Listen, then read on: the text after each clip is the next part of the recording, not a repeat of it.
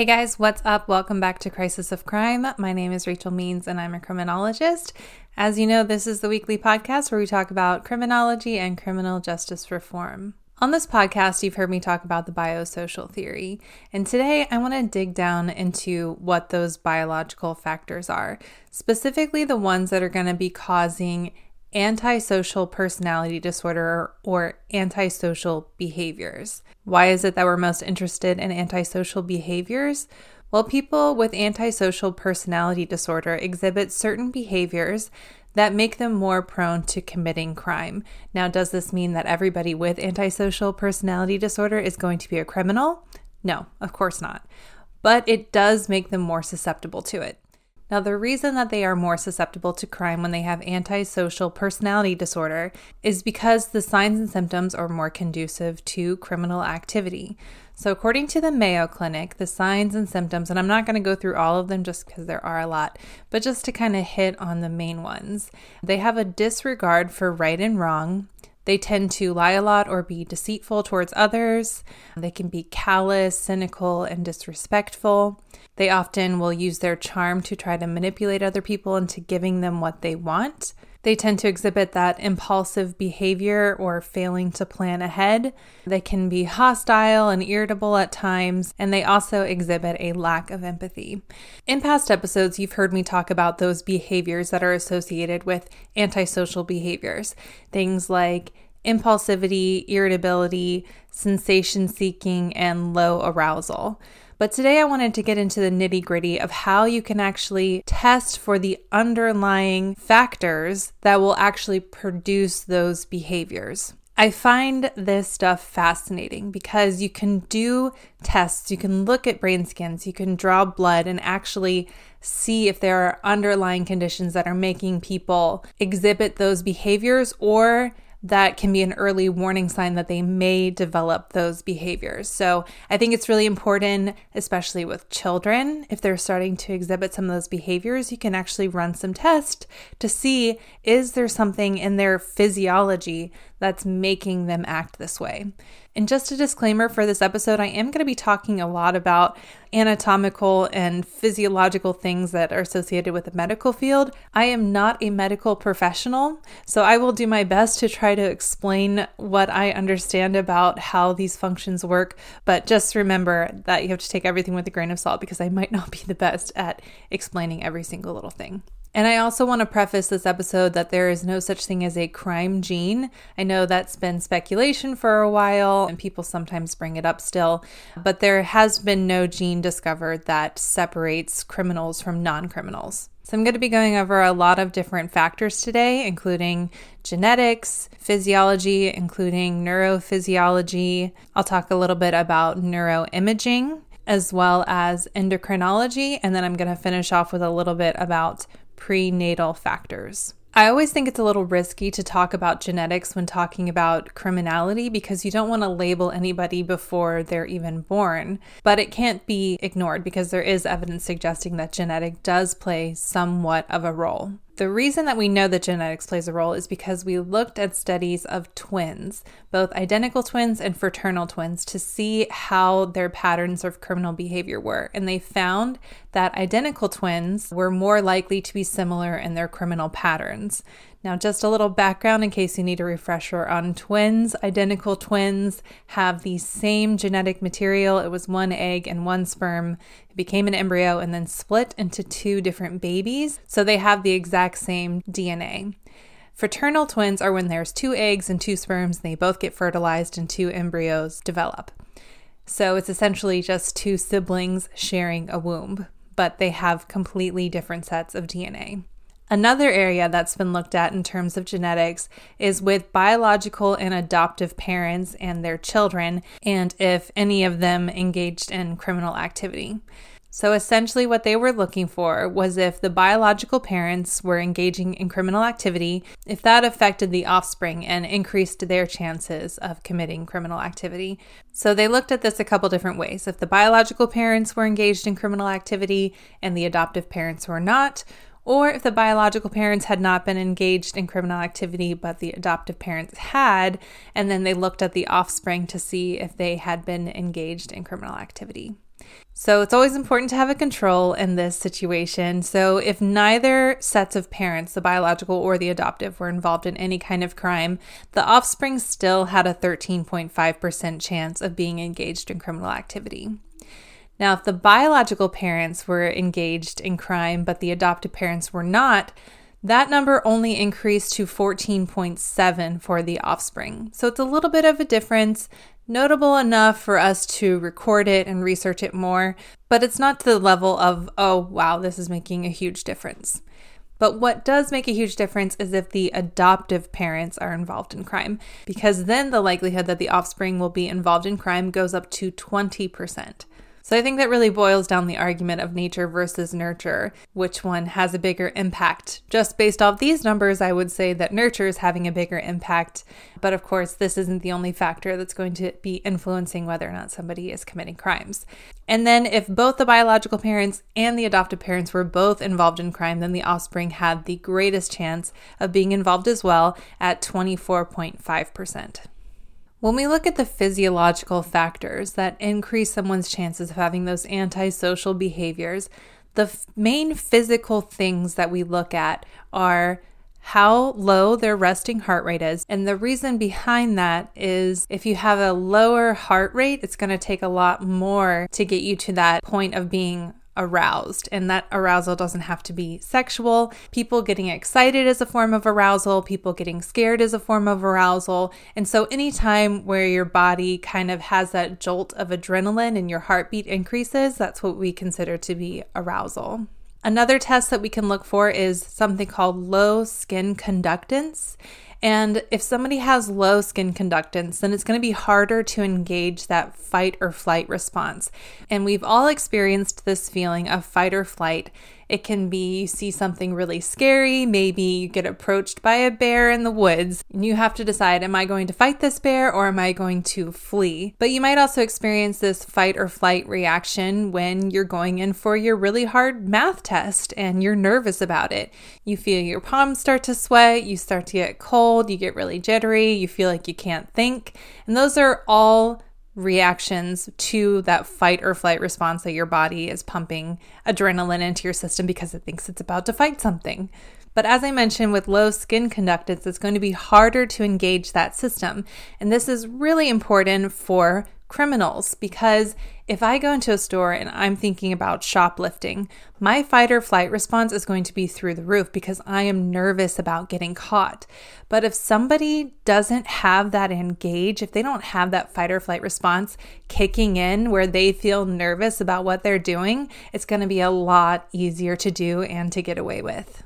If we look at neurophysiology, a test that can be performed is looking at the alpha waves in our brain. Now, we have a bunch of different types of waves in our brain, and I'm not going to go through all of them, but feel free to Google them. But the alpha waves are ones that we use when we are awake, but we are also relaxed. So we're not super alert and we're not in a deep sleep, but it's kind of like if you were trying to meditate and clear your mind and relax, your alpha waves would be taking over for the most part. Now, they've found that people who have antisocial personality disorder tend to have slower alpha brainwaves. And so from what I understand about brainwaves, as I said, I'm not a medical professional, but it can make it harder for people to have that arousal. Another way that slow brainwaves can affect somebody is that we need those brainwaves to help us mature. So if somebody has slower brainwaves, then it's going to take them a longer time to mature, and therefore their maturity level is going to be lower than their peers around them. And this can lead to them having impaired inhibitory control, which can lead to that underarousal and then, of course, to those thrill-seeking behaviors. Now, we've talked a lot about fight or flight, and this ties into that as well.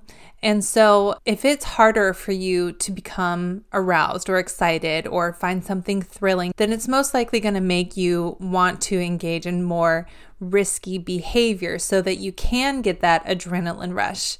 And people who are thrill-seeking may find their thrills in doing extreme sports like snowboarding or skydiving. But then people also might get their thrills from engaging in criminal activity because someone might find it thrilling to try to break in somewhere and steal something. And it also might be thrilling to have the satisfaction of getting away with it. Another test that can be performed is something called a verbal IQ test. And these type of tests determine how well an individual is at problem solving, communicating with others, and their academic performance. And studies have shown that individuals who score lower on these verbal IQ tests tend to exhibit more of those antisocial personality behaviors.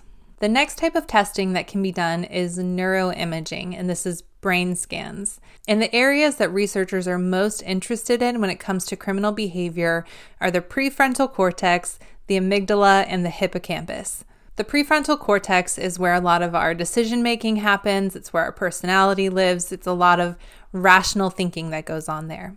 The amygdala is the emotional brain. So this is not a rational part of the brain. And the best way I know how to describe the amygdala and the prefrontal cortex is that they're always kind of battling with each other.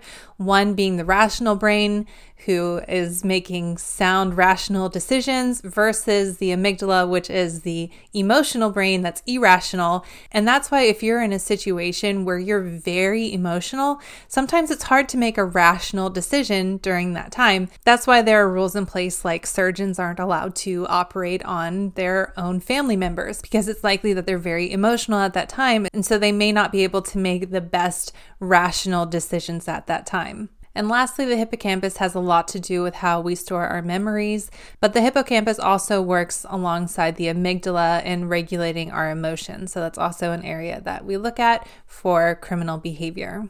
Now, some of you may have heard that our brains have gray and white matter. And just a very brief overview with my little knowledge that I have on the subject. The gray matter of the brain tends to be around the outside, and it's where a lot of our actual thinking takes place. The white matter, on the other hand, are the neural pathways where information travels from one place in the body to another. So you can think of it as like a neural highway. And studies of brain scans of people with schizophrenia who have committed murder have found that those individuals have less gray matter in their brains compared to nonviolent schizophrenic patients who, of course, have not committed murder. And gray matter is mostly associated with things like cognition, emotion, and consciousness. So all of those places I mentioned earlier, the prefrontal cortex, the amygdala, and the hippocampus, those are all associated with gray matter as well. Now let's talk about the endocrine system. So the endocrine system in our body controls all of our hormones. So all of our glands are part of our endocrine system, things like our adrenal glands and pituitary and thyroid and things like that. So one of the main hormones that we study when we look at criminal behavior is a hormone called cortisol.